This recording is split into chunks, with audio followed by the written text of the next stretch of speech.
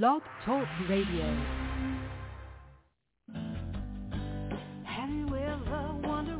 Welcome to MindShifters Radio with the Forgiveness Doctor, Dr. Michael Ryce. I'm Jeannie Ryce, your co-host. We also have co-hosts Dr. Tim Hayes and Michelle Pacheco. We will share with you the wisdom of the first century Aramaic internal process of forgiveness. We offer tools and support 5 days a week. We will support you in building a solid foundation within yourself to live in pure love, in Aramaic, Rachma. Michael is the author of the book, Why Is This Happening to Me Again? For more information about the forgiveness process, please visit www.whyagain.org. And now, welcome to the show, MindShifters Radio.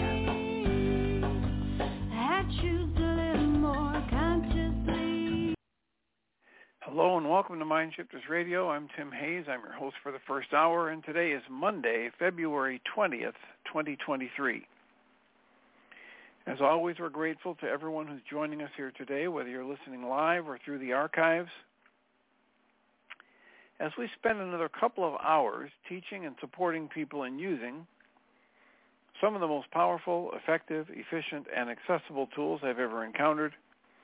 These tools are available absolutely free through the tireless efforts of Dr. Michael and Jeanie Ryce on the website at whyagain.org.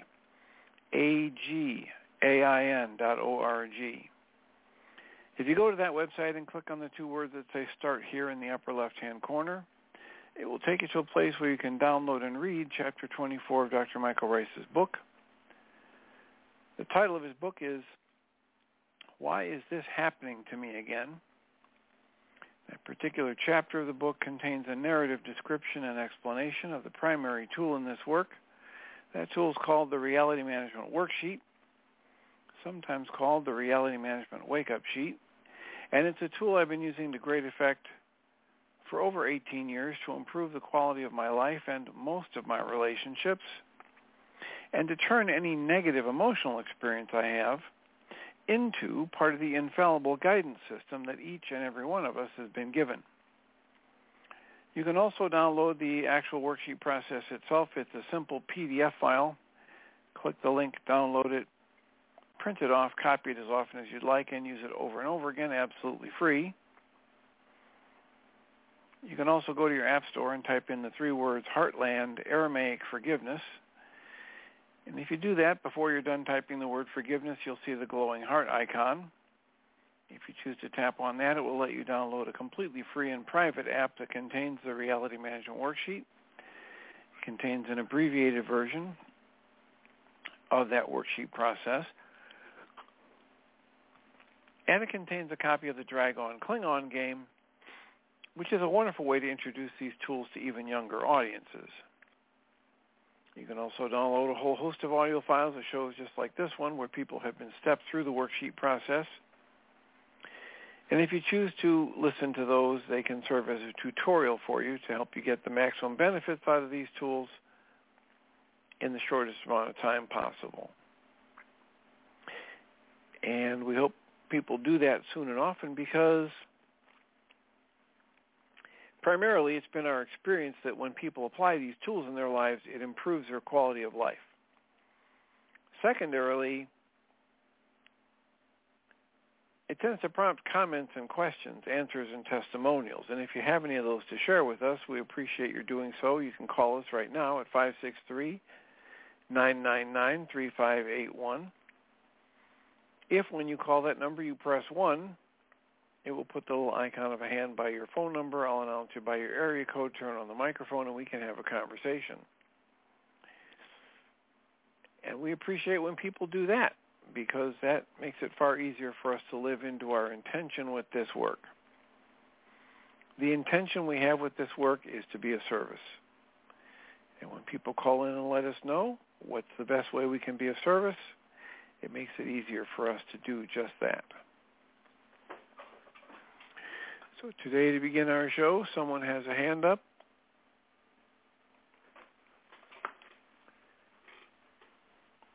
And it's attempting to turn on the microphone right now for area code 541. And we're getting the spinning wheel of technology.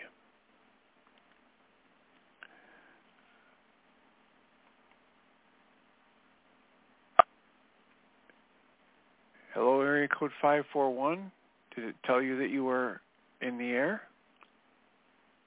That your microphone is on? Area code 541. It was a mistake. I thought I had If you're there, we can't hear you. If you're on mute, please unmute. Area code 541. Well, it seems like we have technical difficulties. Perhaps if you hung up and called back.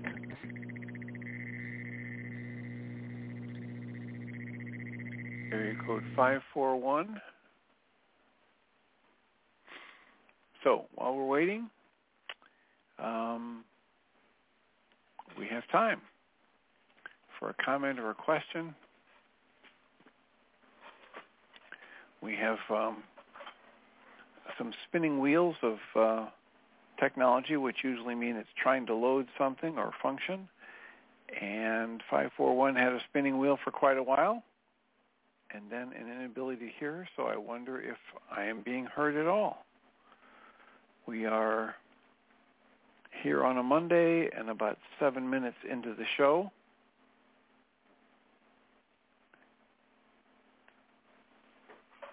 So 541 has called back, and I will try to turn on that microphone again. 541, are you able to hear? Are you in the air? Yes, I can hear you.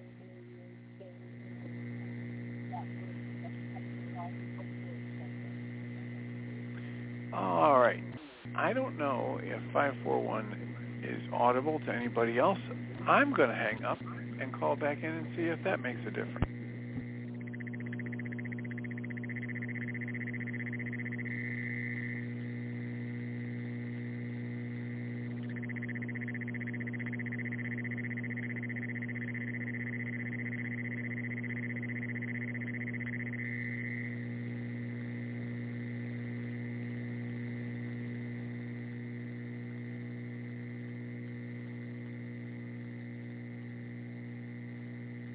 So, are you able to hear me, 541? All right, I'm going to tap into somebody else here and see if they're able to hear me. Area code 610, Susan, are you there? I am. Can you hear me all right? I can hear you. Are you able to hear me? I can hear you just fine. I can hear Celinda very, very faintly. And there's also a sound of a sort of buzz in the background. You are definitely having technical problems. and so that buzz just went away and Celinda just dropped. So. Oh, okay. All right. So you can hear me clearly? Just fine, and the whole intro was there.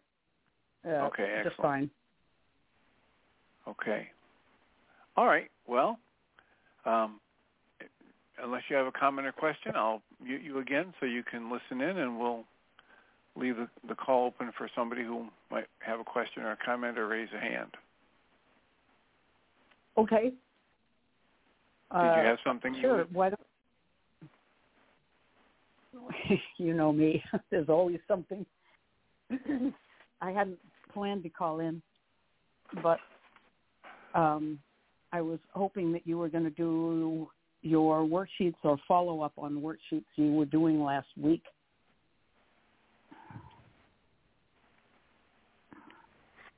On the fear about the negative outcome if I get a medical procedure or medical assessment on this knee. Yeah. Is that the one you're referring to? Yeah. Right, yeah. But, well. So your contribution is to simply ask me how that's gone? Well, the report is that I've done several more worksheets and had a number of things. I had an experience with my dad when he was older where he eventually gave in because he waited for as long as he possibly could, which is never what the medical doctors want you to do. And eventually they gave him a hip replacement surgery. Oh. And the hip replacement surgery involved a number of complications. One of them was postoperative psychosis. Oh, my God. That was quite, the life experience for my mother and I to help him through that when I was going through grad school and going home to support them instead of studying for my oral exams. And then beyond that, there was the complication in the surgery itself where they didn't measure correctly when they put in the prosthetic for the femur and the hip. Mm-hmm. And so they made his leg longer on the side where he had the hip, which of course resulted in a lot of extra pain and suffering because the tendons and muscles are used to a different length of bone. And right. So he went through what he described as torture, and it was, in response to a procedure that practically everybody he talked to prior to that hip replacement said, oh, you're going to be so glad you had it. It's like a breeze. The pain is instantly gone. The rehab is relatively easy. You're going to be so glad you had it. And he had the opposite experience. And so that came up in several different worksheets when I canceled the goal for the, I had various goals about having the medical procedure go smoothly and whatever is needed. And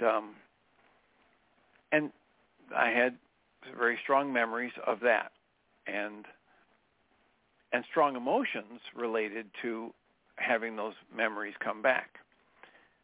So I did a few more worksheets on that and did some tapping and breathing and reassuring myself that this is, it's a very different circumstance. I'm a different person. The medical profession has, I'm trying to think back how many years ago that was. It was almost 40 years ago.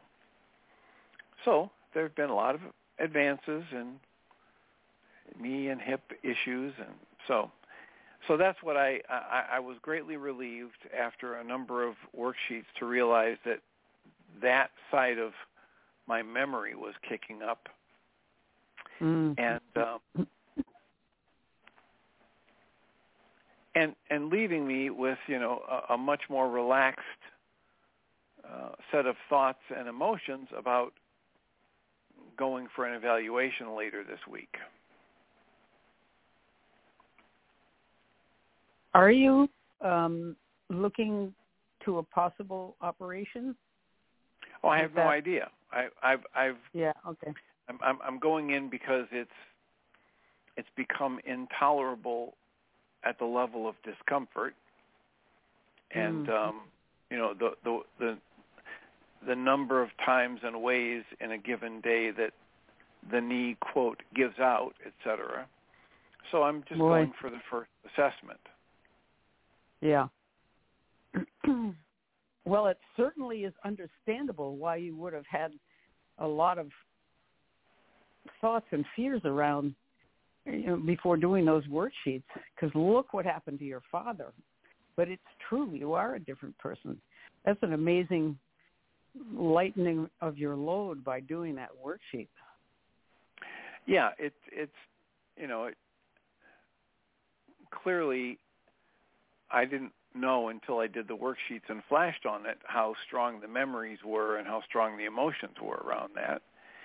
And And then when I bring it to the conscious awareness, I get to realize, well, now wait a minute, the differences between my father and I are many and varied, especially when it comes to the physical, me being far more the athlete than he ever was, and having maintained athletic strength and ability far later in life than he did. So, it's quite likely that whatever recovery needs to happen will happen better and easier in this body than he was experiencing in his body. Yeah. So, just a lot of awarenesses that when I have them at the conscious level, they're far easier to deal with. Right. And to realize they were there bubbling up from the unconscious level, which has probably been contributing to, muscle tension in the jaw. I've noticed at different times, even in waking times, that my teeth are not grinding, but touching, right, when my mouth is relaxed, which is not the norm. So there's all these other things about, awareness that I've been able to step into as I do the worksheets.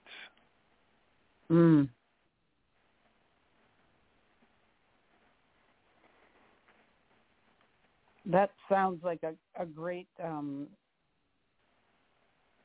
setup for doing tapping, too. Oh, yeah. Yeah, I did a couple different rounds of EFT tapping over the weekend, just remembering, because the situation with my father's hip surgery and the post-operative psychosis was quite dramatic. And How long did that last?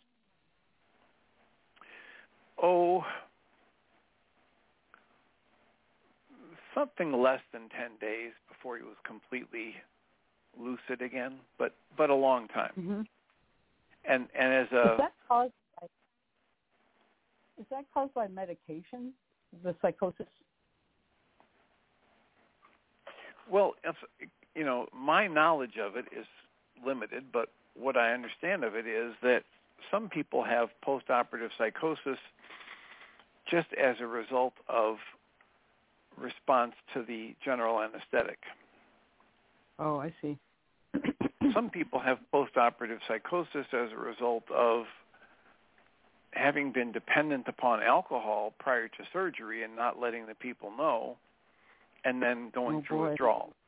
Some people have it just because of the trauma, and if they live to an advanced age, a mature age, and they've never had a major surgery, then there's the mental, emotional shock to the system about this body, which we train ourselves to believe is so solid and so whole, and then it gets,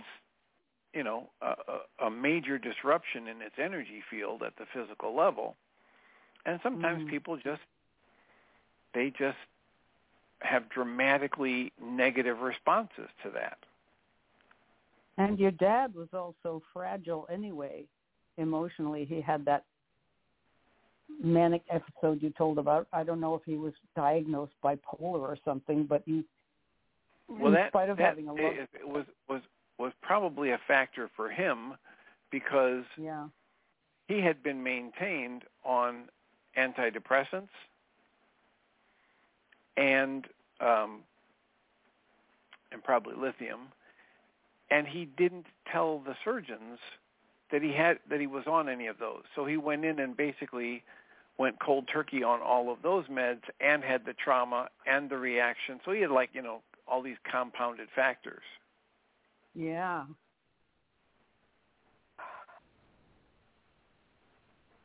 Wow. So it was another situation where, the strength of our family and the strength of my mother was a major positive impact, and we were able to help get him through that.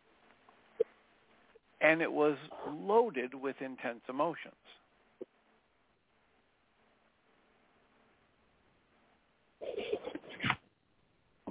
Well, it's easy to see why. Yeah, you had a bumpy road. Yeah, and so when I had those worksheets over this last weekend, I was able to tap into those and do EFT tapping sessions about it and release even more energy on it. So great. I've been thinking about the use of medications so that you can get on with your life and do what you want to do, as opposed to using the tools, which means probably more intense ongoing maintenance, but a quality of life that's probably better overall if you use the tools with or without, but hopefully without medications. I've been having a discussion with my daughter, who has gone off an antidepressant, having been on for years, and she says, I really like being off of them, but I find I have more emotions, a wider spectrum of feelings. I have to do my breathing and she's a priest, so she uses prayer and meditation to stay okay. And sometimes when it gets pretty intense, and with her sons being in the situations they've been in, she says, sometimes I think I just ought to go back on my meds so that I can do my job and have a less wide spectrum of emotions, but be more, just have it be easier to function. It's just been something we've been discussing.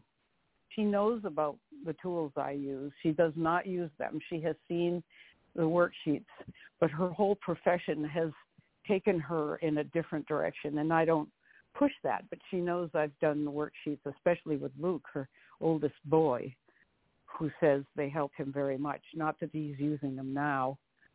He's using AA, and that's really good. But, yeah, it's just a very interesting thing, and you've made your whole profession helping people use the tools, and you seem to have this amazing passion. I mean, you run these groups at night that go for 2.5 hours, and watching your appetite for it is impressive. It's great. It's like you put your passion to work, and it's your whole life's work.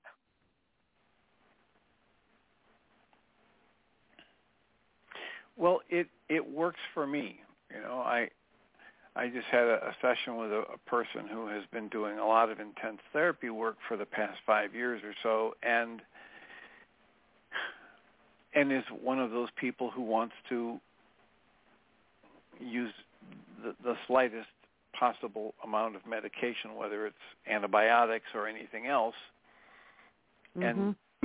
And it's not like she won't take an antibiotic if it's needed, but she's at the other end of the spectrum from the people that go to the doctor every time they have a sniffle and ask for an antibiotic. Right.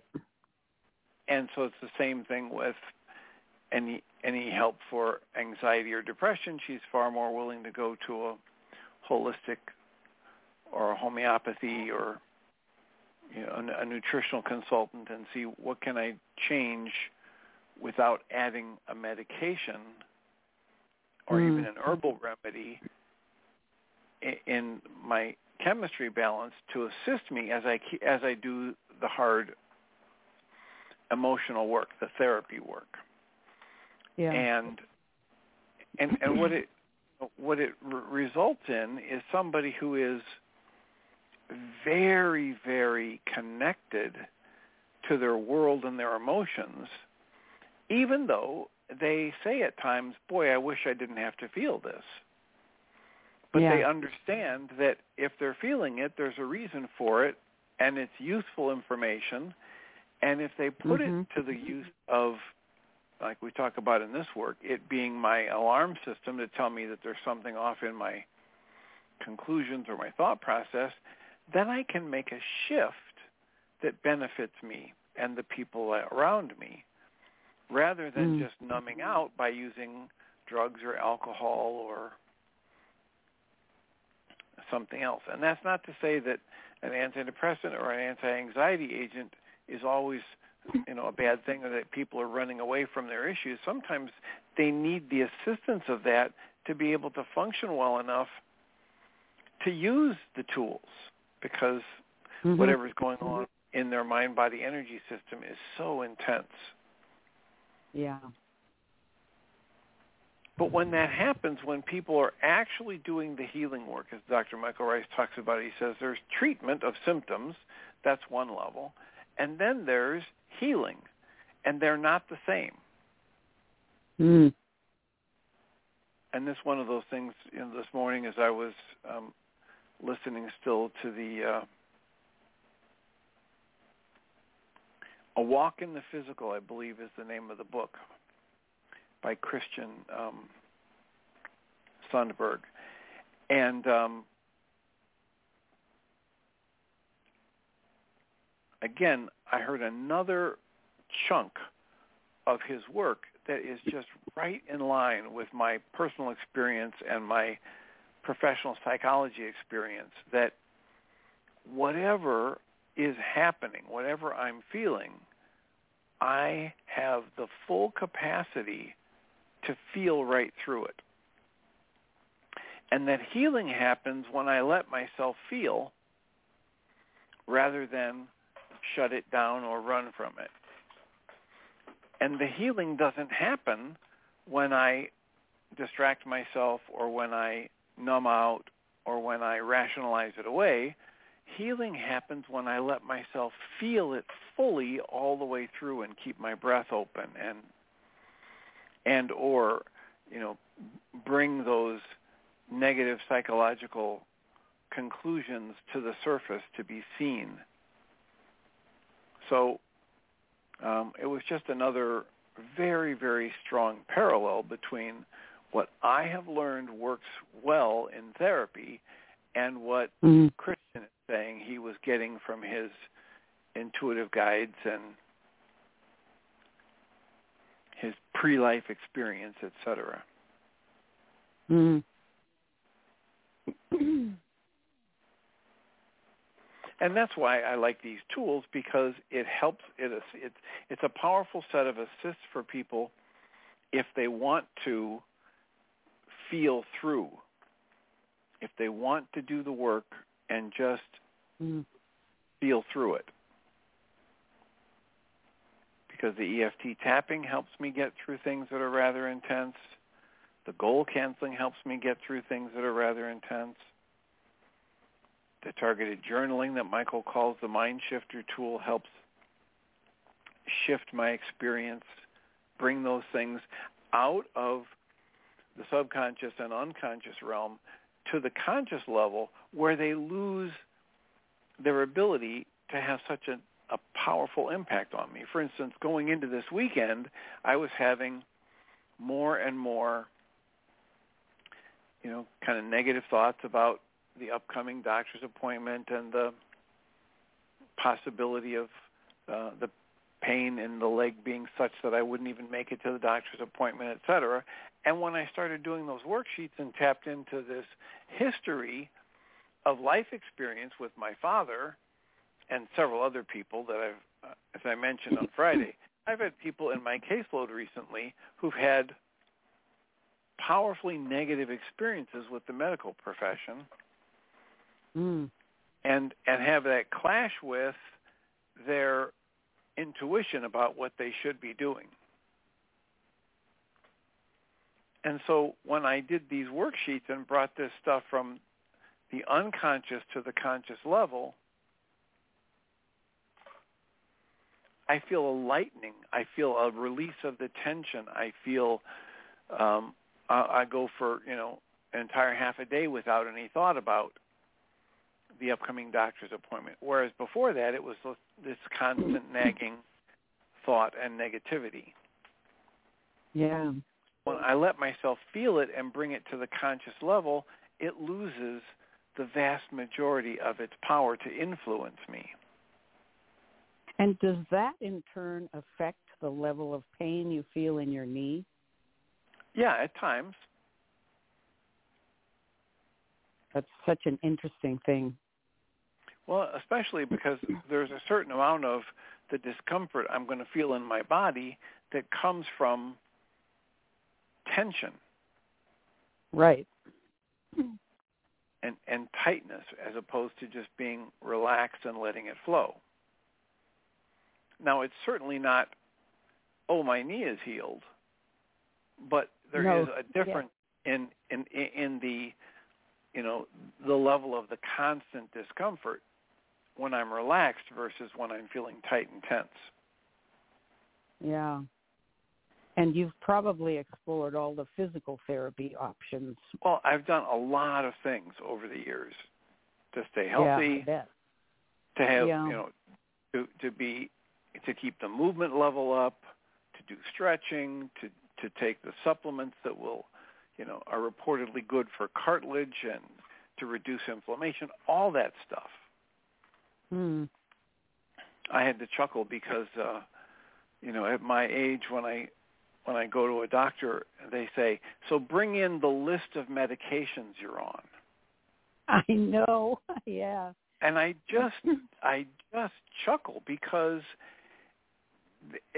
they're not saying, are you on any medications? It's been years since anybody's asked me if I'm on medications. They just say, bring in the list. Right. When they say, when they see my date of birth, the powerful assumption is I'm on a list of medications, which says a lot about our. Yeah. And I literally get pushback when I say I'm not on anything.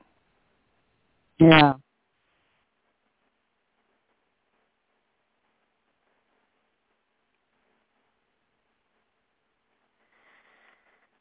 That's just the state of our current allopathic medical, I'll call it complex. It's an industry. Yeah. And it's great for trauma. It's great for, certain really urgent situations where there's been a major disruption in the body's energy system. It's just not so good for the chronic and long-term situations.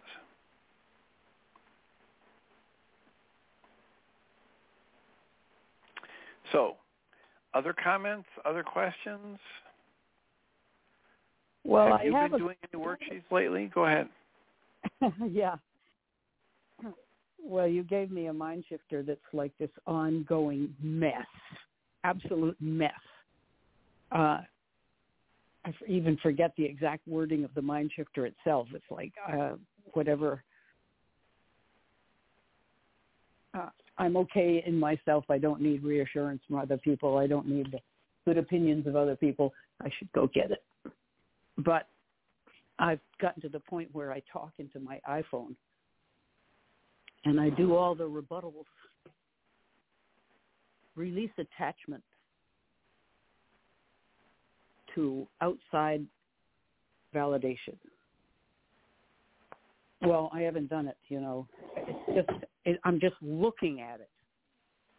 I release attachment and I find out I'm very disappointed because something happened and nobody said anything, or I did a performance and only 4 people came up and said anything. And, the attachment is huge, so it's ongoing. I don't even want to talk about it at the moment. It's sort of like a wheel going on in my head. I'm just observing the attachment to validation from outside, which is pretty impressive. So that's that one. And then I had a dream the other night. I have a friend who posts the most bizarre, weird things on Facebook. She posted a picture of a very, very ripped, muscular man covered with tattoos and a very slight, pretty woman with her arms around him. And the comment was, every woman's dream. And, of course, you can imagine the comments. Some women writing in, yes, no. Well, I looked at the guy and thought, oh my God, this is too many muscles. This man has disappeared behind his armor.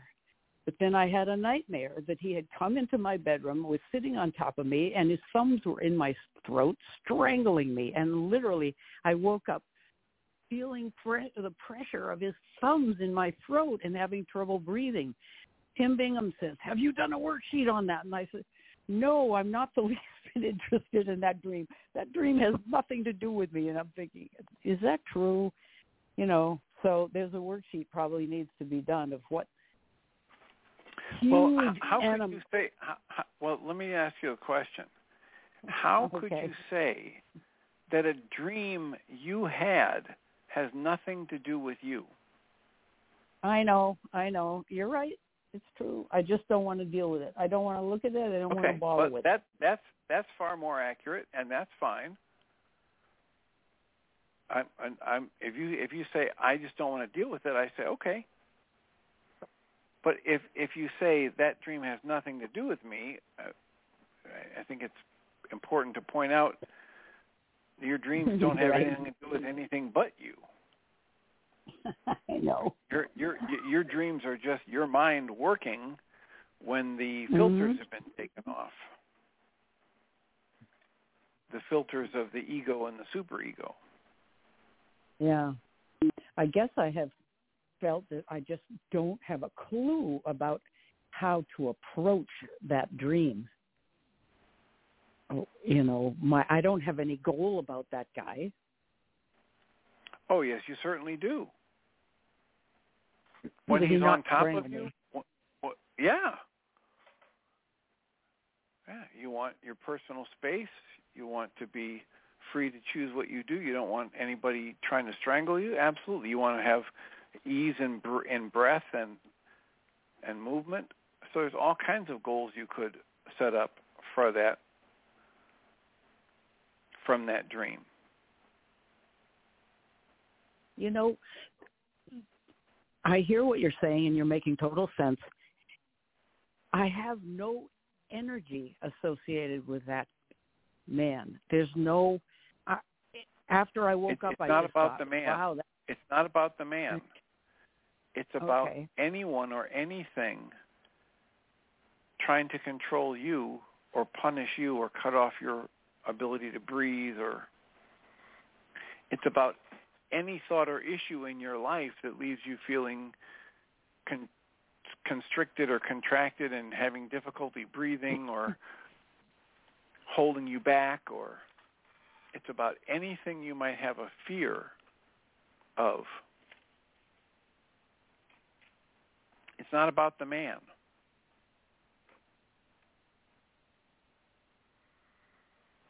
Right? It's about the internal dynamics of the person who's having the dream. Does that make sense? Yeah. Unfortunately. That does make sense. Unfortunately, because I really didn't want to do any worksheets. But remember, we began with, you don't need to do any worksheets if you don't want to do worksheets. It's not about what you should do. It's just about options. If and when you decide you want to do worksheets on it, go ahead, and here's how. If you don't want to, then go on with your life. And take a pill. No, yeah. Okay, yeah, well, you just flipped the switch, so I think I have an idea what it is. It's just more pronounced, it's an unwelcome example of what I do. I'll do it, Dr. Tim. I will. I promise. What do you mean? What is an unwelcome example of what you do?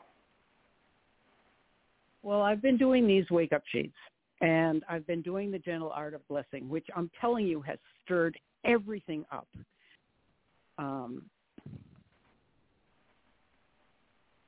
It's brought all my demons right up onto the front porch.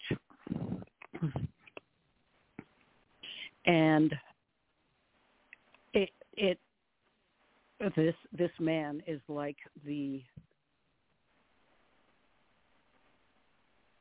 concentrated example of the demons on the front porch.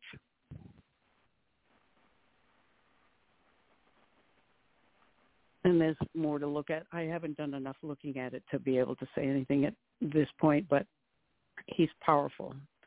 And I'm practicing the gentle art of blessing, but it isn't always gentle, and it isn't always natural. And I've gotten the habit going. It's a practice, but there's a lot of dark stuff that's being stirred up about that. My critical self is right there in my face.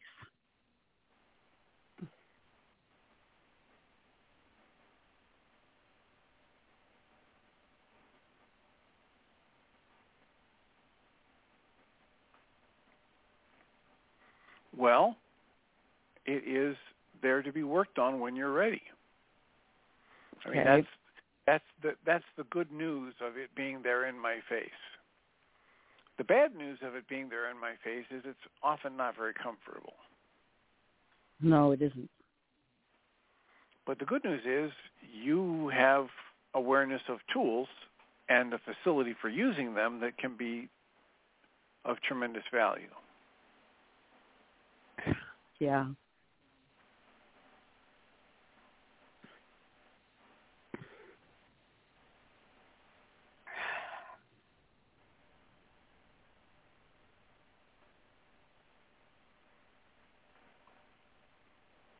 So, do you want to just breathe through that and leave it there, or do you want more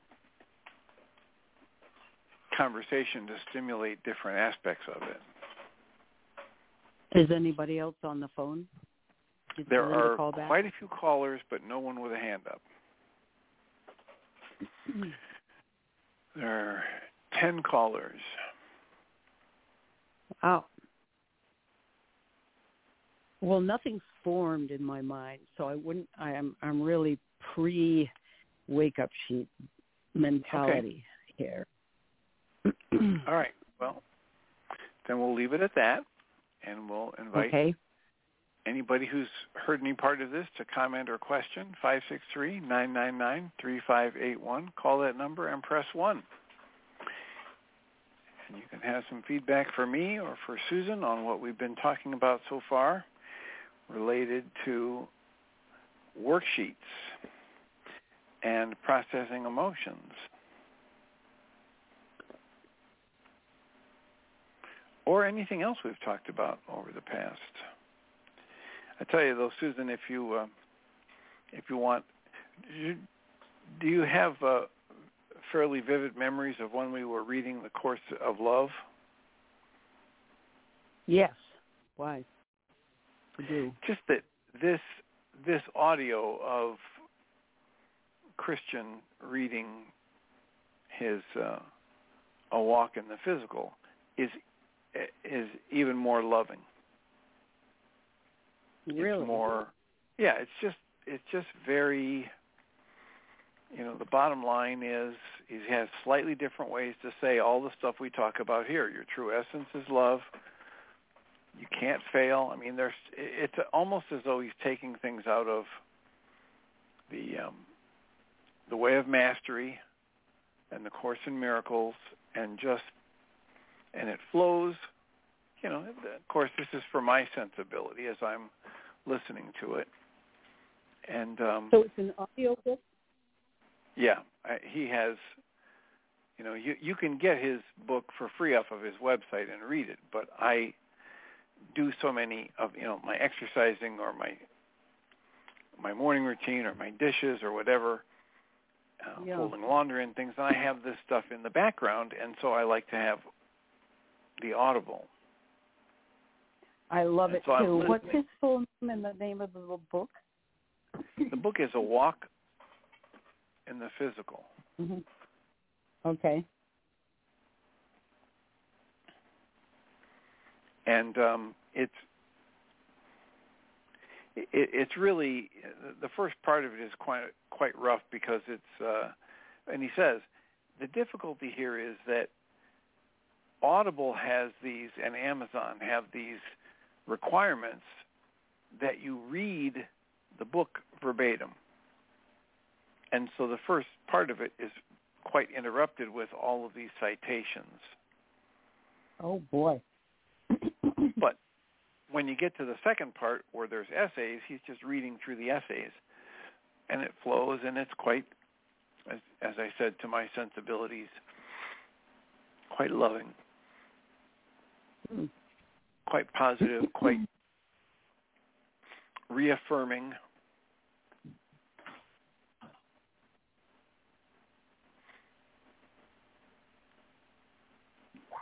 Well, that's good. I've been listening to a wonderful novel by Wendell Berry.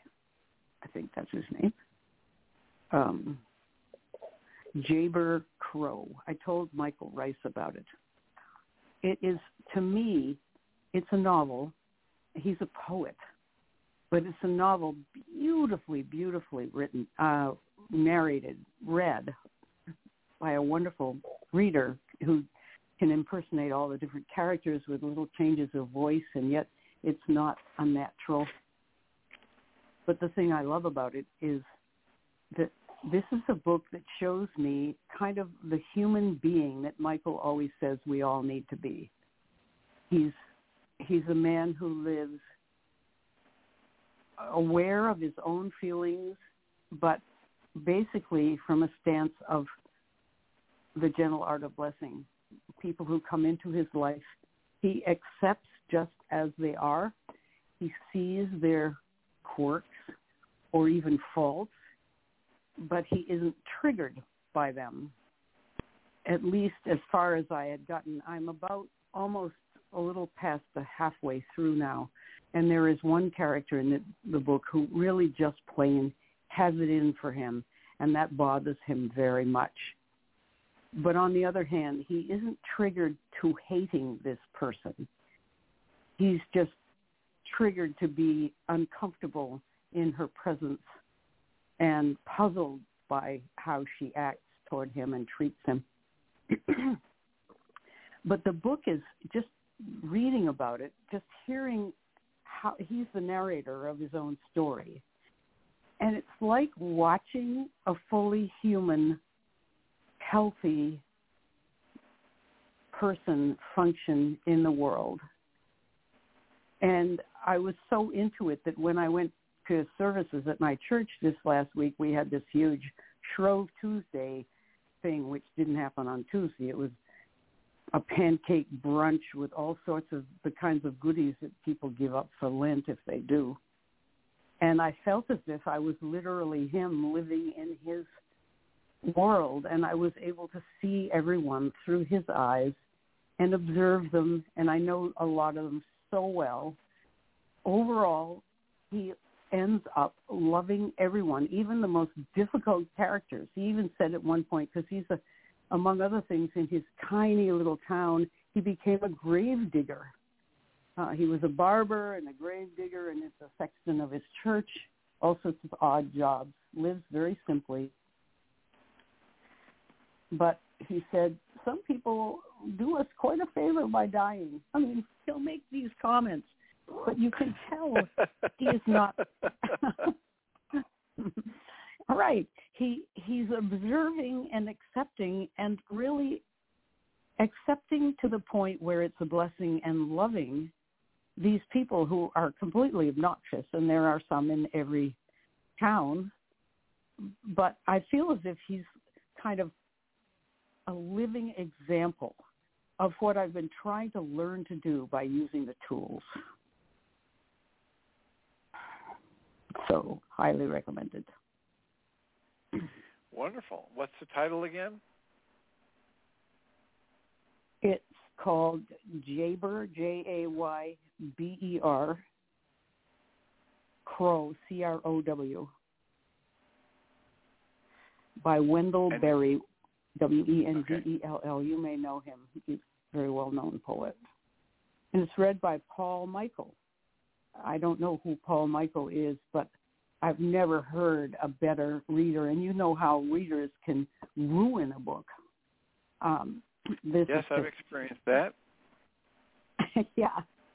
So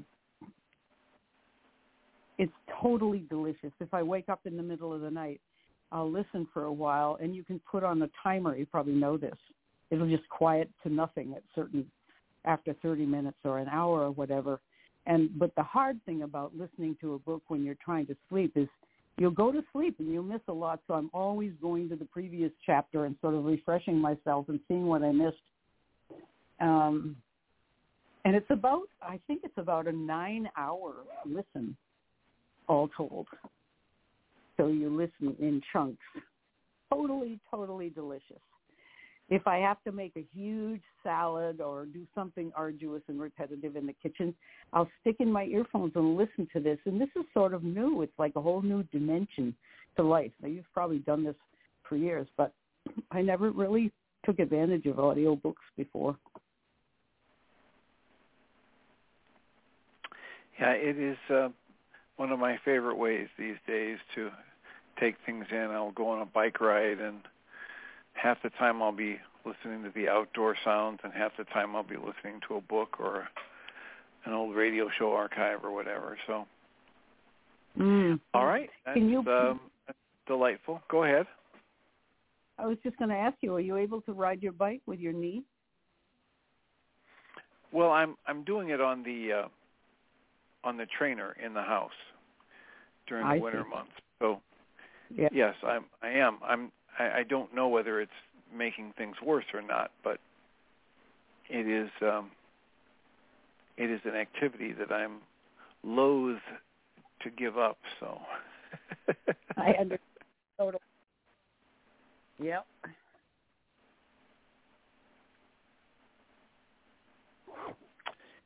All right. Anything else other than Jaber No, Crow?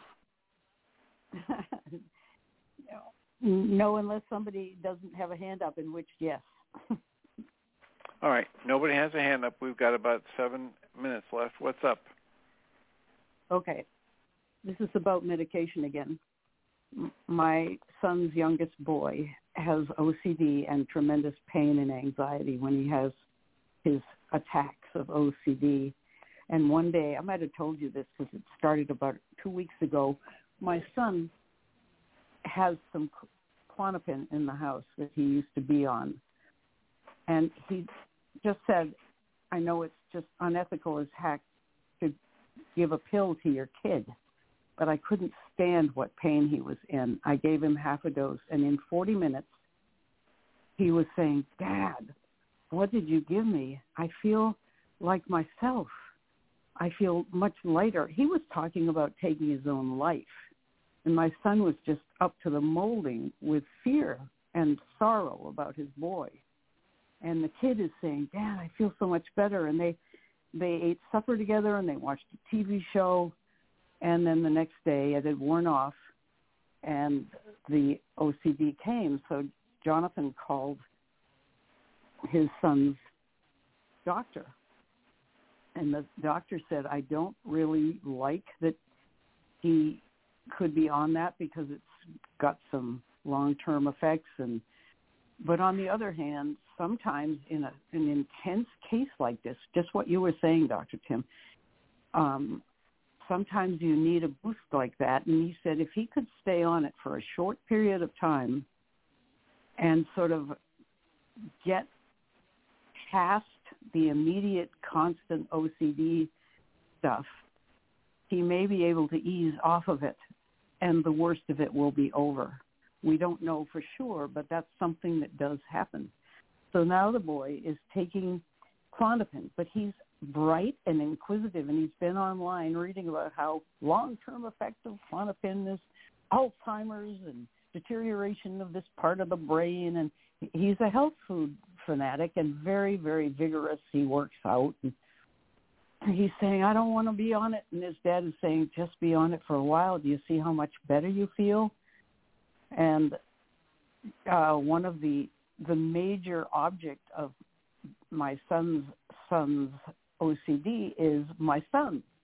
My son can say he can't say anything but what he gets questioned and zeroed in on and pestered and it's driving them both nuts. So I would love to hear your take on what my son did and what the doctor said. That fits into what I said earlier, is there are times when the use of the medication can allow somebody a respite from this severely abusive pattern and give them the energy they need to be able to start addressing some of the healing that needs to happen. Yeah. Mm-hmm. So that's the only comment I would have on it. Yeah. If somebody is in such intractable discomfort, whether it's the mental emotional obsession or the physical pain or I'm feeling suicidal or whatever, then I encourage them to use whatever meds they need to stabilize and to strengthen their ability to function lovingly, and then get about the work of healing. And I hope they can do that without using tools. This is a young boy who just won't. He used a wake-up sheet, Jeannie's app. A couple of years ago, he did one, and he was restless throughout. He didn't really get into it, and he hasn't used it since.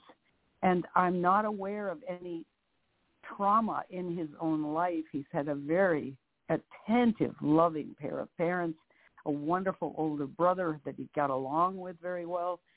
So I think, well, if there's something generational going down, certainly his dad has had anxiety and depression since a teenager, and his dad's dad, my husband Tim Bingham, has anxiety and depression starting in adolescence. That in itself is probably a trauma. Maybe Charlie has, that's what he would need to work on, but I can't see the wake-up sheet addressing that directly. He doesn't seem to have issues like that. He just feels terrible with his OCD.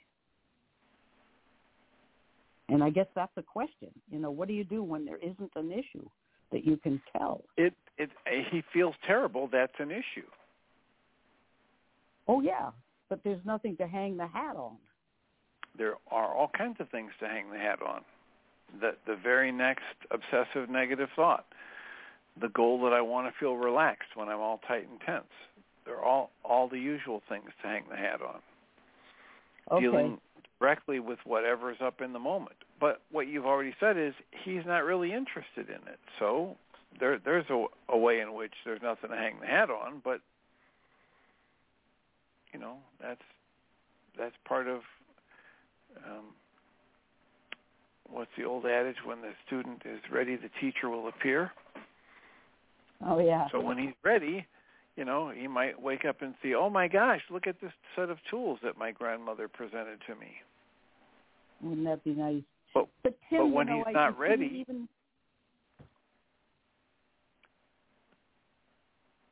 Say again. Right. It didn't even occur to me that the subject matter of his OCD is the worksheet material. Duh. All of a sudden I can see presenting a worksheet if he'd be open. Okay, that's great. You just click the door open. All right. We like to hear that. So we're down to our last minute, and I will thank you for the call and comments, and I'll remind us all that we come from love. We're made of the stuff we call love. We actually are love, and everything else is false. And this is your second hour. It's called the Book Club Worksheet from June. Yeah. Do you want to give us a brief outline of what your worksheet's about, just so we've got an understanding of where we're going? I'm doing a sort of daily lesson course at the moment, and I think today's one talked about that if you keep yourself invisible, then no one can see your needs, and if you, unless you're seen, you can't tell people your needs, and so on. So I realise that's a theme for me, that I keep myself invisible, and it's I just to sort of work on that really, because it's been a theme for a very long time, and I would like to step into the light. Obviously, I'm scared, but I would like to be seen so that I can communicate, my, just my talents and genuinely share things. Right. So is there anybody in your life in particular that this plays out with, that we could do a specific worksheet? Is there a person? Interesting. Or, it might be a boss, might be a lover. Yeah, I think it could be in every aspect of life, but probably it's probably more difficult in a working thing. Well, no, it could be in a personal relationship as well. Yeah, I'm not sure. I think I've gone invisible again. Okay. Well, we're here to support you being fully, completely visible. Okay. I think I hide from myself as well. Yeah. And notice that we're a safe space for you to do that. And one of the reasons we hide is because usually we have a stored experience of it not being safe. Yes. And that's what you want to access and forgive. Right. So, I do know the experience. Tell me more about that. What does that mean for you? I just, at primary school, I got sent out of the class every day for about 2 years. And I just used to hide in the coats. And because if you were seen outside of the classroom having been sent out, then if a teacher, head teacher or somebody walked past, then you got really rollicked. It was not nice. So you just hid. Okay. And I'll just do that, really. That's a bit of a theme for me. Sounds like a good worksheet. So it sounds like then the core of this issue is the desire for safety. Yes, that sounds reasonable. Want to be safe. Okay.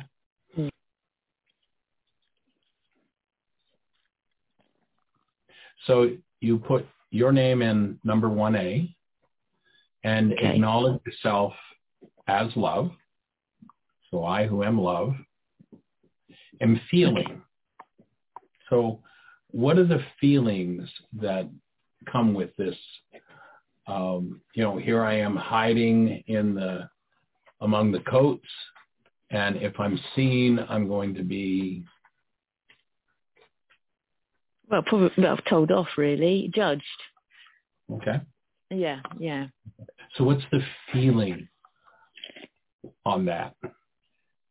Very much scared, and scared. Ashamed, really, shame. Okay. So if there's fear and there's shame, that would be two different worksheets. Yes. And so seeing as how fear came first, let's start with the fear one. And I'll suggest that you plan to do, after we complete this, do another worksheet on exactly the same situation. Okay. And do that on shame. Okay. That will be a whole different, in order for the mind, when you think of how amazing it is that this mind is so powerful. I'm sitting in a room right now where my brain shows me a clock sitting over there. It shows me a light. It shows me a television set up in the corner. It shows me a computer. And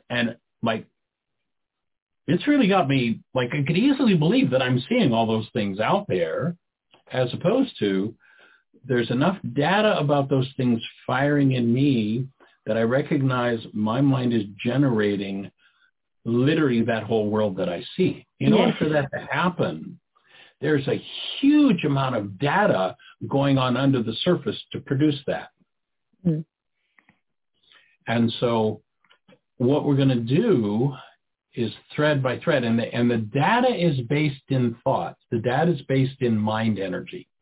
It's interesting. If you go to the opening words in the book of John, and we'll talk about the ancient scriptures here, and they're presented to us as something religious. My background's in electronics, a science study in physics, and as a physician, when I first came in touch with the Aramaic translations of these words, what struck me is this has got anything to do with theology. This is just how the mind works. This is how physiology works.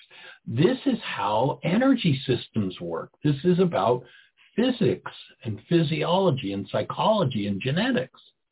So getting to the reality of it. So if you listen to the opening words in the book of John that the churchianity folks told us says, in the beginning was the Word and the Word became flesh, you go, what does that even mean? If you go to the Aramaic, what it says is in the beginning was the mind energy, and the mind energy became flesh.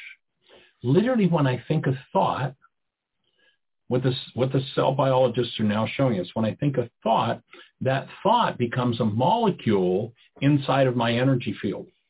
That molecule circulates around in my structure until it finds a receptor site with a cell that matches. When it lands on that cell, it inserts itself inside of the cell energetically. And if we were looking from inside the cell, what we would see when that neuropeptide lands on the receptor site and inserts itself, what we'd see coming into the cell would be what we call chemistry. Now, it's all energy, but this is mind energy literally showing up on what we call a physiological level as chemistry.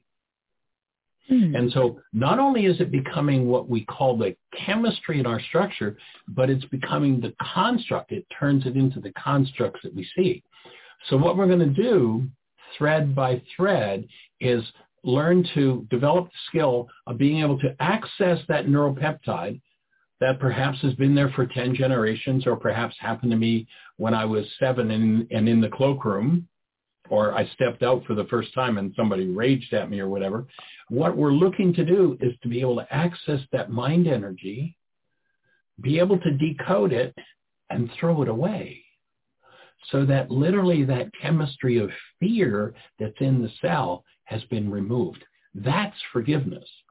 And so each emotion is reflective of a different thread in the perceptual constructs that we have. So we're going to just pick one at a time. In this case, we're going to use the fear thread. Okay. And so that would be the thought. So now I'm going to remember to do that that other emotion or any other emotion, a separate worksheet. Okay. And then we'll just step into hostility and fear are from internal corrupt data. So when my mind is generating a perceptual construct that is accurate about what's happening in the actual world, that Harvard research I talked about, 10,000 brain cells are firing, 10,000 measurable units of electrical activity happening in the brain, 9 bits of data go into perception. It's been estimated in that same time frame, which is about a 25th of a second, there are perhaps as many as 20 trillion bits of data in the actual world. So there's actuality, what's actually going on, and then there's my perceptual construct, my reality. And whenever the mind is using any form of hostility or fear, that means that my construct, the world that I'm seeing, is built out of data that's been corrupted. Yes. Now, if you're working on your computer and all of a sudden you're doing a calculation or whatever, and you get a warning, corrupt data, what just happened? Nothing your computer is telling you is going to be reliable. I'd offer that when hostility or fear is moving, nothing your mind is telling you is going to be reliable, and you want to collapse that. Now, yes. We live in a culture that says, a little rage, a little fear never hurt anybody. Well, my offering is it's the only thing that could ever possibly kill us, and it's time for us to clean it up. So here's how you clean it up. Okay. So hostility and fear, if you're following along the worksheet, now we're down below step 1B, are from internal corrupt data and indicate my use of sustained incoherence to build this disturbing internal construct. So here I've got this construct in my mind that's painful to me. There's a physicist named David Bohm who coined this term sustained incoherence. David Bohm was a cohort of Einstein's. He actually worked in Einstein's laboratory. He actually worked on doing some of the math with which they developed the atomic bomb. He was a genius in many realms, and he also worked in the realm of psychological research.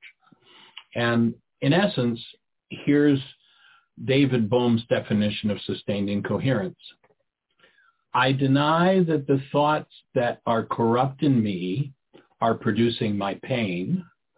I've built a picture in my mind that my pain's caused by somebody else.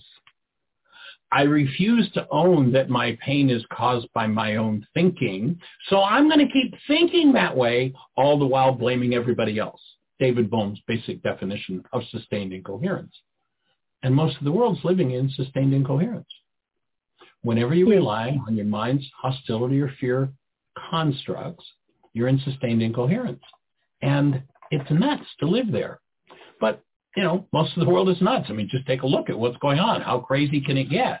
It's time for us to individually and collectively clean it up. Mm. So my denial causes my CBM. What is CBM? If you were to ask memory.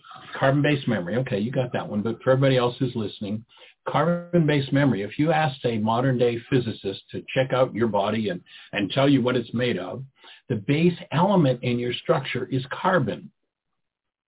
And that's where memory is stored. And there's no energy that passes through this energy system that isn't stored in this carbon-based memory system. Okay? Yeah. So here we are stuck in a construct out of carbon-based memory, and that goes against us living out of our true nature as love. The truth about each of us, if you hold a newborn child and tap into their essence, the essence of human life is love. But if we've been loaded with all of this sustained incoherence and this generational insanity, we don't think of ourselves as love, and they sure didn't give us messages when they told us to go to the coat room that we were love. Or when we stepped out that, we were given insane ideas. And so what needs to happen is we each need to face that world of sustained incoherence in us and begin to clean it up. And that means cleaning up carbon-based memory, literally cleaning up on an atomic level the energetic patterns that are stored within the structure. And when I live in denial, and in this work, there's a very specific definition of denial. And denial is that either thinking or speaking as though something outside of me is the cause of what's moving inside of me. So when I say mad is moving inside of me, Bill made me mad. I'm now living in denial. I'm telling my mind it's not allowed to show me the truth that this is my mad, because if I own it, I could throw it away. But if it's Bill's and caused by Bill, of course I can't. Yeah. So my denial causes my carbon-based memory to displace my experience of myself as my essence, love, and tells me the lie that my emotions are caused by my trigger.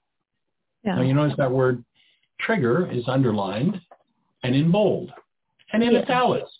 Must be something important about it. Most everybody calls the triggers in their lives the cause. And so they live in a totally false construct driven by the goals based on believing that cause is out there. What we're looking to do is to step in here to clean that up, which is inside of us. So that denial blocks my awareness of myself as love and tells me the lie that my emotions are caused by somebody else. So now I'm going to look at what the story is I'm telling myself based in the first parts of number one. So my story, my reality is that your object of attention would be the teachers or a specific teacher involved?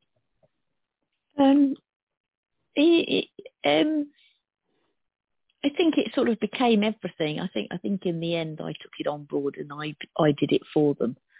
You know. But we don't. Now we're switching issues. Yeah, we're switching out of. There's a specific emotion that I'm feeling. I've been hiding out in the cloakroom, and I've got this fear. And who am I telling this story about? Who's the object of attention? If I move from this specific to a general, well, it was kind of like this and this and this. I just shifted out of the piece of work that I'm heading toward.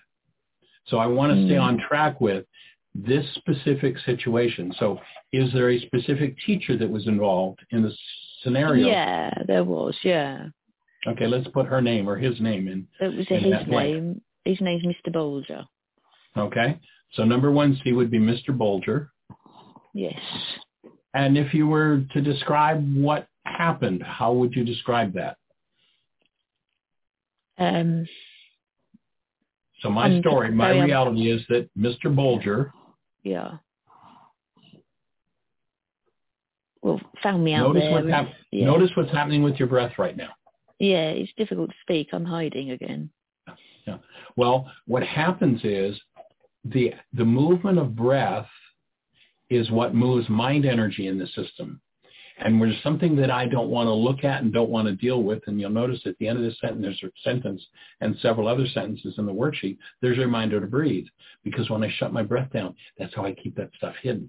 Literally, that's how I create an unconscious mind. Mm-hmm. So we want you to breathe.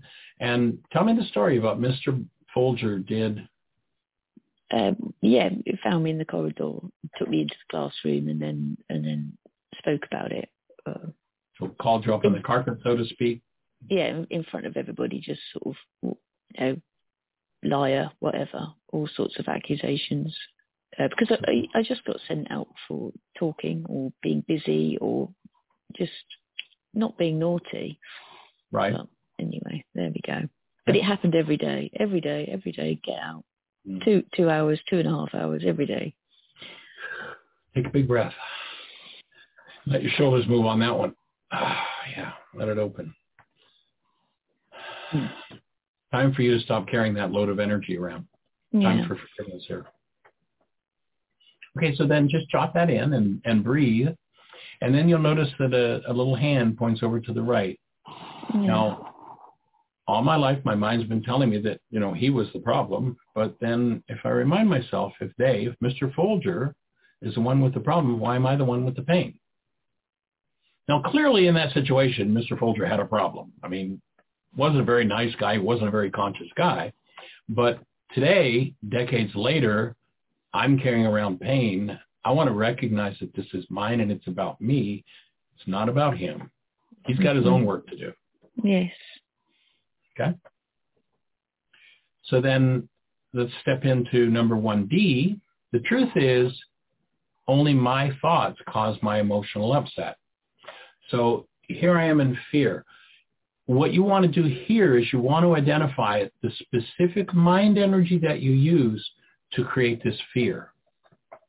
And so the thought, and again, as with the emotions, you use a separate worksheet for each one, specifically related to the fear that you identified in number 1B, what's the thought that causes this fear in you? When you think this thought, it goes to fear. Being told off. Okay, so I'm going to be told off. Told off, embarrassed, centered out. Yeah, judged. Judged, okay. That's probably the word. There's the one with the energy. So I'm going to be judged. And then number 1E, is there a punishment thought toward Mr. Folger? If you went back that first time and you're standing there, what would you, if you'd have had the power, what would you as a young girl have said or done? There are no consequences. You're there. You got permission to do whatever. I would like to say that's not true. That's not true. Yeah. Yeah, but with all that fear going on and the way you've been embarrassed, is there something maybe a little more that you might want to do to him? Breathe. Like I can easily imagine if that were me, that I might even be wanting to kick him in a certain part of the anatomy. Punishment. Well, I was pretty powerless. It was pretty awful. Yeah. Yeah. So in that, he was quite scary. He used to cane children as well. And I watched him do that too to some other child. He was really quite a beast. Yeah. So if you'd have had the power at that time, what would you have done to that beast? I'd taken that stick, hit him with a stick. And have used it. Okay. So there's your punishment thought. That feels very good to say that. Sorry. No, that's you're trying to move the energy. Yes. Okay. Yeah. So you're acknowledging a part of yourself you've been hiding from yourself, and that always feels good. Yeah. So I wanted to punish Mr. Folger by picking that stick up and using it on him. Yes. Yeah. Okay. And then on yourself, was there a punishment thought toward yourself?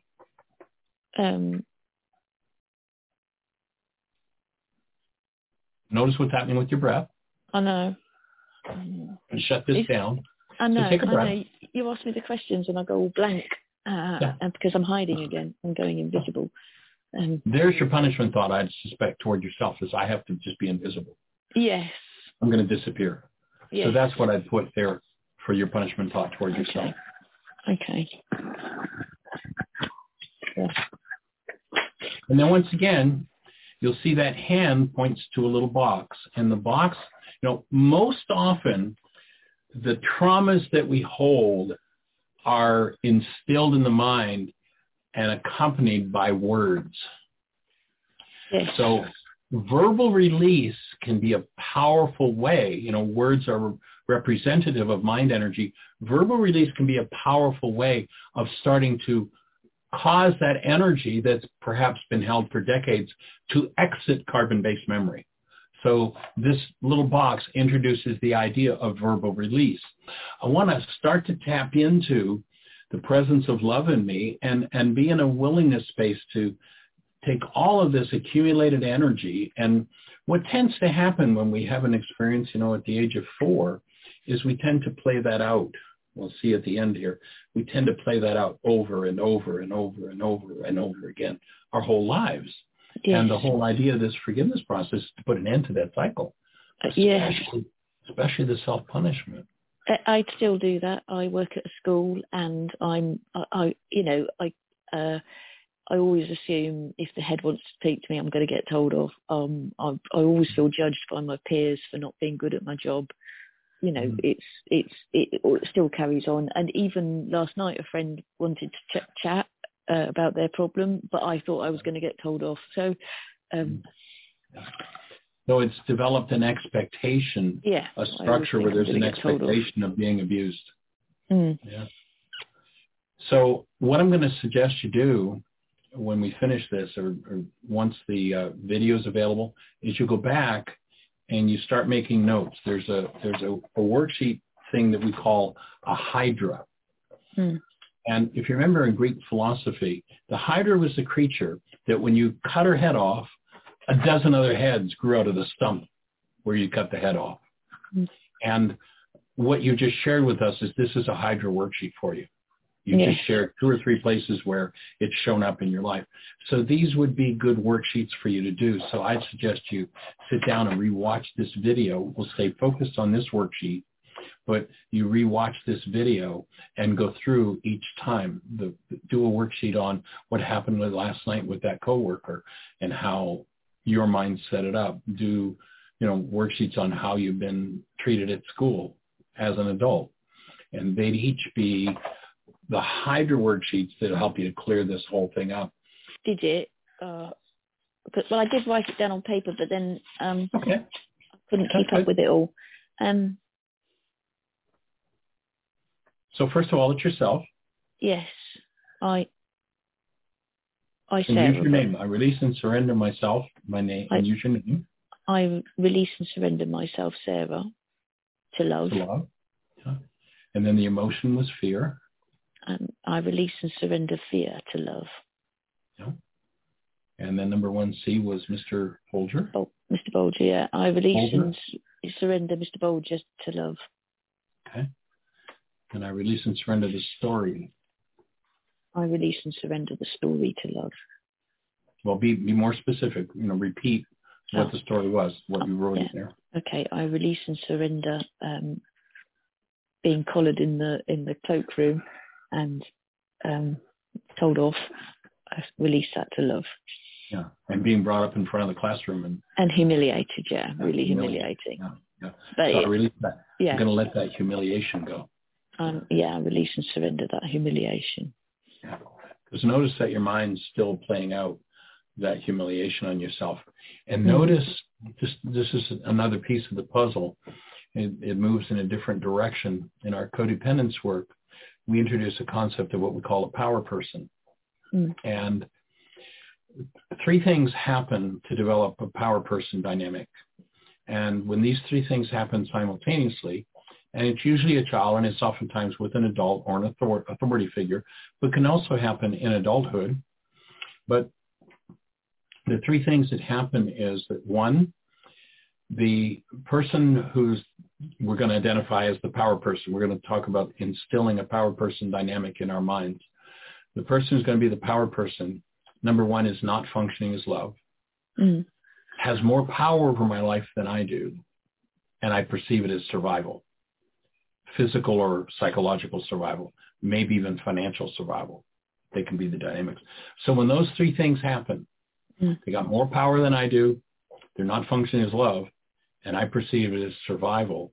What happens is, as an energy field, when you realize this body-mind unit's an energy field, the energy field opens wide, and it becomes like a sponge, and it literally just sucks in every energy from the environment. Literally every mental energy, every emotional energy, everything that's going on is literally just taken in with no censoring. In the future, that becomes the control of our behavior. And I'd offer that this power person dynamic is what runs the world. And until we confront it, understand it, and work through it in ourselves, it will run virtually every moment of our lives. And here's how it runs it. Once a power person dynamic is instilled, and it sounds like that was a moment for you where that was instilled, there are only three behaviors that we'll do for the rest of our lives. And they'll be based on that power person dynamic. Now, this thing with Mr. Bulger might have been a reflection of something earlier with perhaps a parent. I don't know. Yes. But it really doesn't matter. But this is the dynamic. And the behaviors that we'll do will be controlled by the level of stress that we're under. When there's no stress, there's a thing in the mind. We do a course called Laws of Living, and we identify what we call the automatic decision system. When the automatic decision system kicks in and there's no stress, I'll do whatever I did to get along with my power person. When stress starts to build, I'll move out of doing what I did to get along with them, and I'll do what I did to resist and survive with them. When I become ultra stressed, I'll do what my power person did to me that I hated the most. Runs the world. And so I ask you the question, have you ever found yourself, when you're under stress, humiliating people?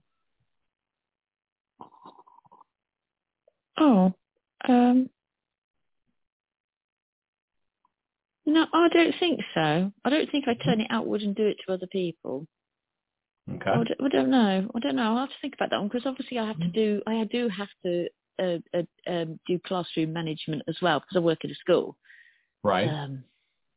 So do you ever find yourself using any humiliation tactics to keep control in the classroom? Which means when I feel like I need to be in control is when I'm under stress? Well, yeah, I suppose it's culturally acceptable we talk about children's silly behaviour. Yes, silly behaviour. At first I found that quite offensive when I first started at the school, but because we all identify silly behaviour as silly, I now speak about silly behaviour. But at first I found it quite, because obviously I would have been called silly, as well as stupid and all sorts of words like that. I never called a child stupid, but we do commonly talk about silly behaviour. Well, maybe you'll be the one that changes the norm in that whole system and honors children more, because every behavior a child does is done in order to accomplish a goal. And when we can support the child and their behaviors that we consider to be silly or abhorrent or unacceptable, the child is doing them for a valid purpose. And when we can validate the child and open the space of safety and bring love present, then they can forgive what's in them. That which is in them can be removed, and they'll step up to the plate and become totally different beings. Interesting. Yeah. But it's about creating that space of safety and healing. And most of us don't ever look at these power person dynamics, because when they happened, it wasn't safe to look or deal with it. I think the behaviour I do to other people is to ignore them and zone them out. So I make them invisible if I'm upset with them. I will avoid them. Yeah. So notice that in that whole situation, what you did to yourself was become invisible in that power person dynamic. The thing that you hated the most was what he did that brought you to invisibility. And now you're treating other people as though they're invisible. Yes. Yes. As opposed to, what somebody who's in pain really needs is somebody to be there with them. Yes. And somebody that's a human being that yes. is the active presence of love and is able to interact with them and hold the space that supports them in working through whatever's going on. I mean, that's the thing that's so desperately needed in our culture. And I don't care whether it's, the guy who was just the president of the United States. I wouldn't want to live in that man's body. When I listen to the language, the words, the things that he does, I think of, oh my God, that man is in so much pain. And he doesn't have anywhere where he can open that up and heal. And so he just keeps carrying on the power person dynamic in his life. And that's what virtually everybody's doing. And what we need are people who are empowered enough to be able to be the space and support the cleaning up of this mass insanity that's running our culture. So starting with the kids, a powerful place to do it. Okay. Cool. Sweet. All right, so let's move on to number 2. Oh, okay. So what I'm going to do now, so I've done that verbal release. Now what I'm going to do is I'm going to start to acknowledge that if my mind's lying to me, I'm more interested in the truth than my mind's lie. And so in doing that, I'm ready to embrace everything that's in me, whether it's my own experience or generational patterns. I'm willing to embrace those things and begin to move through it. So number 2 starts out with an acknowledgement of that. And so I choose to love truth. And actually, you could scratch that word love and change it to honor truth. That's a change we've made in the worksheet. That should really be honor. I choose to honor truth and willingly face and process out all disease-producing energies for or from all of my relations or all of my generations. And I actually kind of took that out of the Native American teachings on healing. And they have a phrase, if a Native American person is going into a sweat lodge or a healing ceremony, they'll stop at the door of the sweat and they'll say, Matakwiasan. And Matakwiasan means for all of my relations. That I realize I'm not doing this healing process just for me, but as I enter into this sweat, I'm willing to take on the burdens from all of my generations and literally energetically become the space.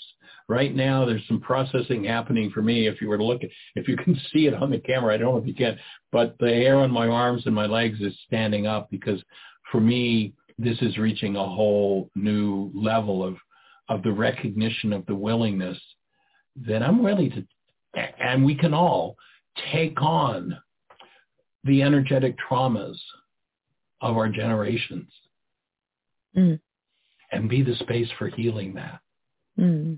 Because there's so many generations that went before us that didn't have a clue what to do about it. So with sincerity, I join you in saying that I'm willing to take on these generational patterns. And then number 1B, I'm willing to go through the physical, mental, and emotional symptoms of healing. Yes. So when I realized that this energy system has been in development for thousands of generations, when a disintegrative quality of energy came into my structure, it created symptoms. And if I've adapted and shut that down and I have my fifth of scotch so I don't have to look at it and I do my little bit of rage or trauma and I don't have to look at those things, I hide that from myself. Now I'm ready to reverse the flow of energy. Instead of pouring trauma in and trying to keep it shut down, I'm willing to embrace it. I'm willing to let it open and move on every level that it can open and move. And there are basically 3 levels on which healing happens. And this is one of the reasons why literally our whole Western world has become drugged because we don't want to deal with what's in here, and the drugs are used to shut those things down. So now I want to open and literally visualize my whole energy field right down to my genes being able to open. And I'm willing to embrace and go through those energies. And on a physical level, healing looks like any kind of physical symptom you've ever had and low energy. On a mental level, looks like any kind of negative thought you've ever had and confusion. On an emotional level, looks like any kind of negative feeling you've ever had and depression. So they're the kinds of things, and that's what I was talking about with the gentleman earlier in his question of dropping into those things. Am I willing to open my field and embrace and move through those things? Yes. And so this is just a request that you acknowledge that and step into willingness. Okay. I, Sarah, am willing to go through the physical, mental, and emotional symptoms of healing. Good. Okay. Number 3. So I'm in the space of willingness. Now I want to look at what the key driver is for this pain perception. So my desire, the constructive result, the exact goal that drives my pain perception is that I want, number 1C, my trigger 2. So if you were to go back, you're standing there at the front of the room, Mr. Bolger's doing his thing. If you were to be able to just put a halt on that whole scene and say, Mr. Bolger, right now, what I'd really like from you is, what would that be? I'm going to go back and be that young child. To teach me, because I couldn't read. I just got sent out all the time. Yeah. Okay. So then, so now this is the goal that drives perception. So in essence, what I hear is that what you were looking for was support rather than rejection and criticism. Yes. So each time you do a worksheet, you want to look at what's the constructive result. A worksheet won't work with what you don't want. It's like, most people, if they thought of that, would say, well, Mr. Bolger, I don't ever want you to do this to me again. That won't get you there. It's, Mr. Bolger, what I really need, what I really want is for you to teach me and support me in what needs to happen. And think of those kids in school that they say are silly. You know what they're asking for? Attention. Support and teaching. Yeah, exactly the same thing. So then write that in number 6 or number 3. Yes. Construct a result and make sure you breathe. Which there's 2 gaps. Something might trigger something. So you're in number 3. My desire, the constructive result. It should just be one blank there. Yeah, I didn't read the whole sentence. My desire, the constructive result, the exact goal of the drives of my pain perception is that Mr. Bolger, my trigger. I'm confused now, sorry. Okay. So Mr. Bolger is your trigger. And what did I want from him? I wanted support and caring. Yeah, support. Yeah. Because one time he told me off for having a reading age of 8 when I was thinking, well, just help me. Don't tell me off for it. It's not my fault. What are you here for? You're the teacher. Yeah, help me. Yeah. I mean, tell me off for being naughty, but don't tell me off for not being able to read. Right. So how many times those children that your culture has taught you to think about as silly, that's really what they're asking for. That's really they're asking for support. Yeah. Yeah. Okay. So then that would be your answer. That would be the goal. Yes. That's the core of this worksheet. Yes. Okay.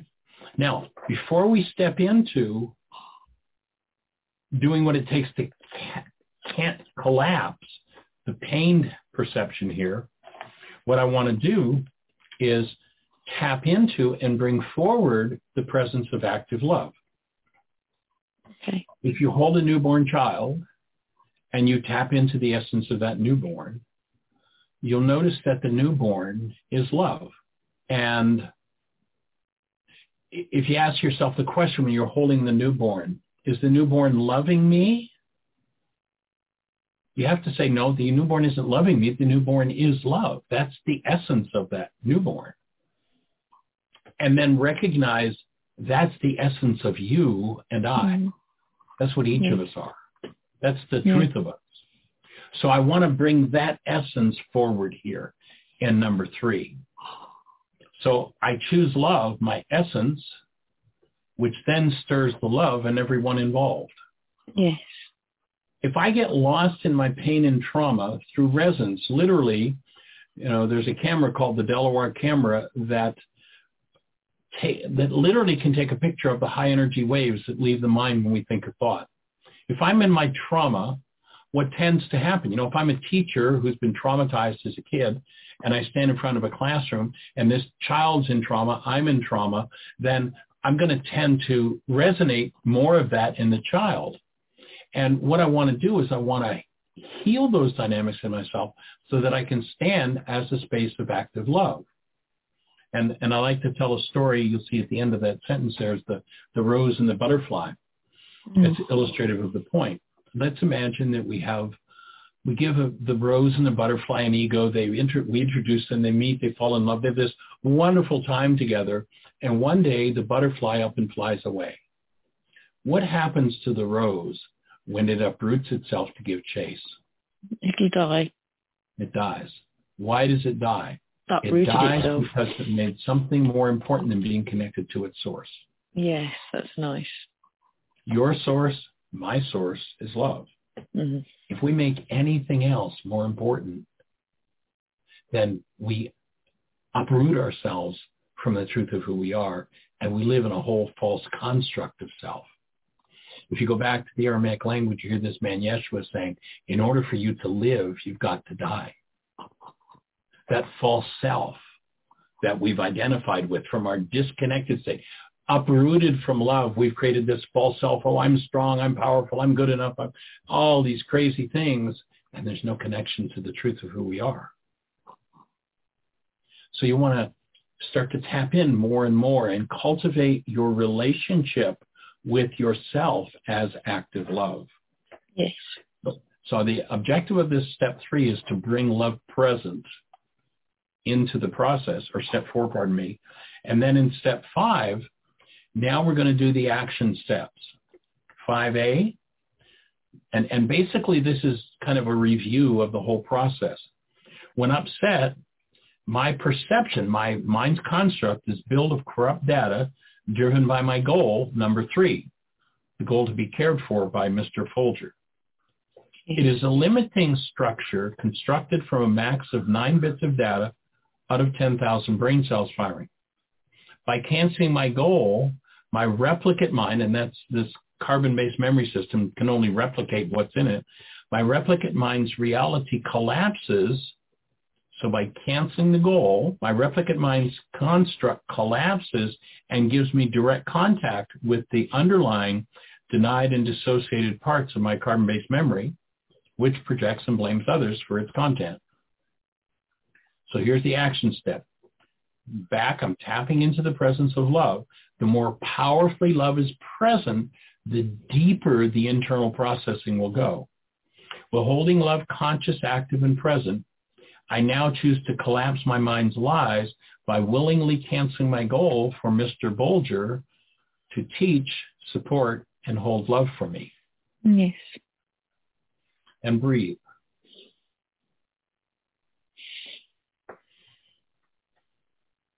And notice that you've drawn yourself a whole community of people that are right here holding you in that space and supporting you in this process that you're doing. Yes. Nice work. That's pretty powerful. Yeah, thank you. You must have really been ready for this. That's awesome. Yes, I think I am. Yeah, thank you. Okay. So I'm canceling that goal. Yeah. And then there's a second part to it. When you realize that, this 9-bit construct, underlying it might literally be, to really develop, a picture my mind constructs of all this world that I think is out there that's really a construct from in here. It's a mass, maybe trillions of bits of data. And I have what we metaphorically call a 9-bit mind, 9 bits of data going on here. How long is it going to take me to process through these trillions of bits of data, doing it 9 bits at a time? It's like, good luck, it's never going to happen. Well, 2,000 years ago, Yeshua taught that inside of us there was an elemental force that was feminine in nature, that if we invited it into activity, in our modern language, we would maybe call it the super processor. So, but literally, each one of us, inside of us, there's this capacity, there's this elemental force. In Aramaic, it was called Ruka Dekudsha. It's feminine, and by definition, and you'll see the definitions down at the bottom of the page, look at Ruka Dekudsha, she who undoes the effects of my errors and teaches me the truth. So when I'm ready to collapse this construct that I've been holding on to tightly because I think it's survival and I think it's who I am, when I'm ready to let it go and I'm ready to invite this elemental force into activity, what I'll find is there's an energy that starts to move in me that is not of my human nature, that is not something I can even comprehend. But if I'm willing to move, if I'm willing to be with it, it literally will begin to undo these unconscious structures. And if I'm in a space of listening, it will start to instruct me. That's Ruka Dekudsha in Aramaic. Yeah. There's a power in us, literally, that energetically has contact with the whole world. And if we'll let ourselves be in touch with it, it's been called intuition. If we'll let ourselves be in touch with it, it will explain anything and everything to us. So here's the invitation. You're inviting that power to go to work in you in step number 5B. Yes. So I invite, and whatever term you would use, the Greek scriptures translated these words, Ruka Dekudsha, is the Holy Spirit. It doesn't have anything to do with some disembodied spirit being.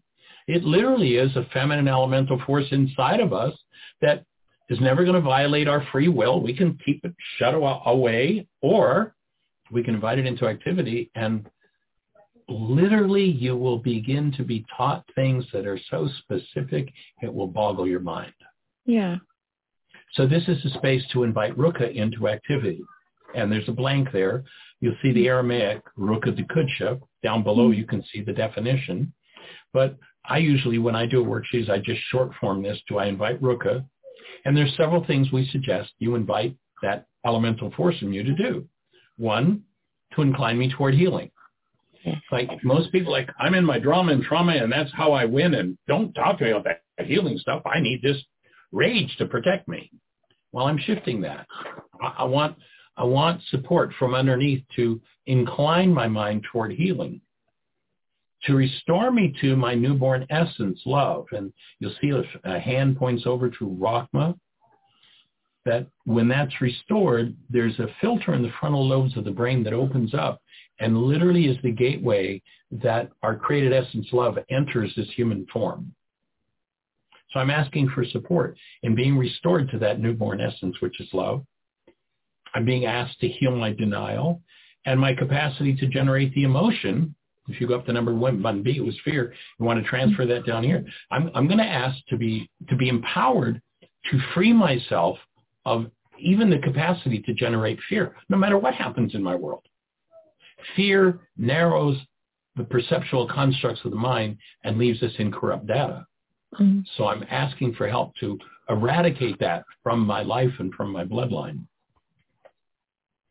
And then I ask to help an open, direct, conscious relationship with and gently remove the denied and dissociated parts of my carbon-based memory.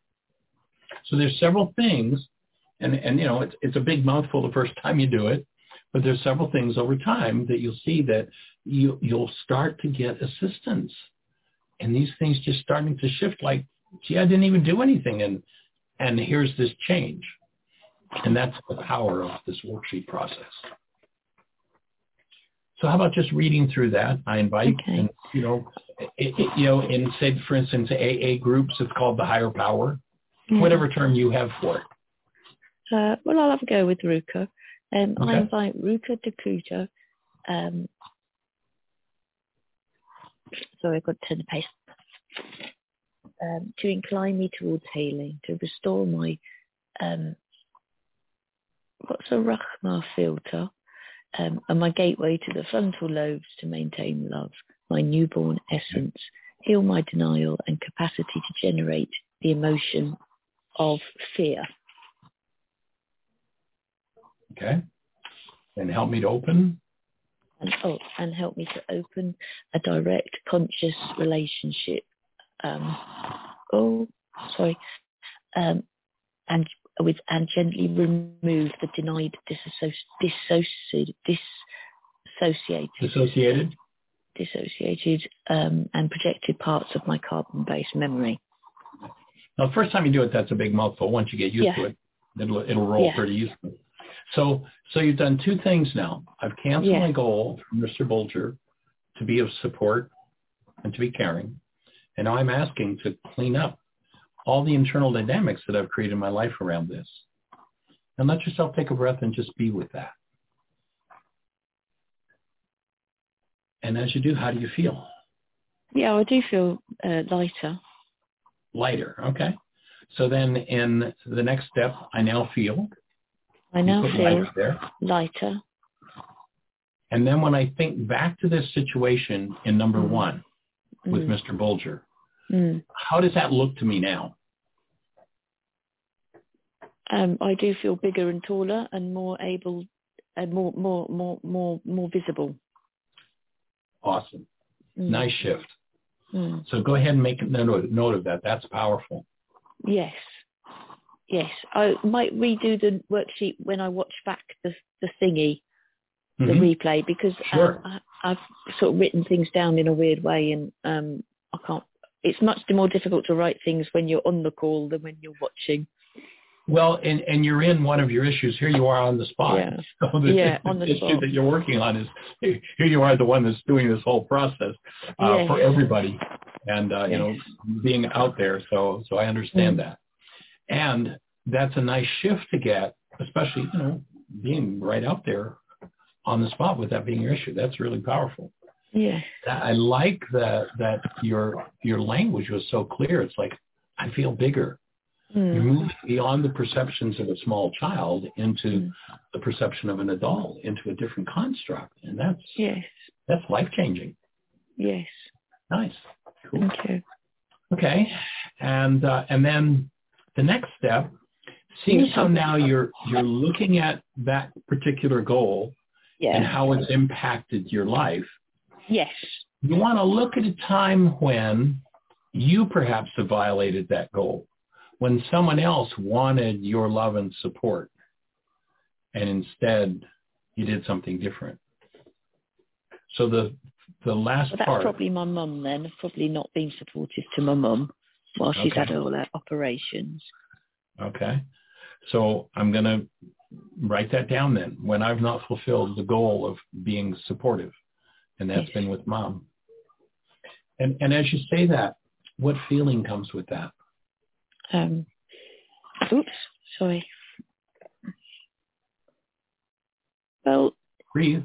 It is a little bit anger as well. I'm withholding it on purpose to be a bit punishing, really. Yeah. Because she could have done something about it, but she never did either. So I think I get my own back. Yeah. So here's your Hydra. So this I'd offer is one of your next worksheets is to do one on Mom. Yeah. And how you wanted her to do something and she didn't. That'll be the next one to do. Okay. That'll be another piece of the puzzle. And then the final step, step 7. A principle of the universe is that by giving, I first get the original. So I want to tap into gratitude, as Yinka has shared with us in the opening, when the groups get together to share something we're grateful for. There's been a lot of research done on the healing power of gratitude. So I'm grateful for this opportunity to heal. I choose truth and perfect love. We spoke about it in step 2. I want to honor truth. Once again, I'm reminding myself that whatever my constructs are, if they're not based in love, it's a lie, it's corrupt data. And I'm willing to go for the truth. I'm willing to always be in the flow of love through me. In fact, the best definition that I've been able to come up with in 50 years of developing this work is that life is love flowing through a cell. Anything that we do to inhibit love flowing through our cells is a step in the direction of self-annihilation. Yes. And so I want to tap into that flow and be in that flow. Truth and perfect love. There's a corresponding filter to Rachma that's in the frontal lobes of the brain. In Aramaic, there's a second filter over the perceptual part of the mind called Kuba. The two filters together were called perfect love. And you remember they said perfect love casts out fear. This, again, is a powerful psychological statement of truth. When Rachma and Kuba are set, it doesn't matter what you're facing in your world, your mind can't produce a fear-based reality. It's not possible. And that means that you're always in touch with the highest levels of intelligence possible for a human being, no matter what's going on in your world, if you're aware that you want to keep those two filters set. So that was called perfect love in Aramaic. So I want to tap in and acknowledge truth and perfect love. And then I'm talking now to the object of the worksheet, number 1C, Mr. Bolger. Mr. Bolger, based on number 3. So I'm going to do this goal setting. I'm going to set a goal toward him based on this goal that I'm dealing with of wanting to be supported by you and taught by you. I'm going to structure a truly loving goal toward you and offer you this. So now, I don't know, maybe Mr. Bolger's dead and gone. It doesn't really matter. But in your mind, is there something that anytime you think of him, you're willing to offer him? And or if you happen to walk down the street and meet him on the street, instead of the old energy that probably would have been claws out, what goal would you be willing to have toward him? A smile. I will offer him a smile. Yeah, nice. And notice when you do a smile what it does to your chemistry. Yeah. I get the original, they get the carbon copy. That's why Yeshua taught, have Rachma when you think of neighbor. And interestingly enough, in the Aramaic language, the word neighbor means anybody that you think about. It's not a physical word. It doesn't mean the guy down the block. The word neighbor literally means anybody that you think about. Anybody mentally near to you is your neighbor. And if you choose to stay connected to love, you've given yourself the gift of maintaining your human life. Whatever anybody else is, the worst person in the world, if you were facing them, you want to maintain your human life. You do that by maintaining Rachma, perfect love. And you're at your most intelligent, you're most capable.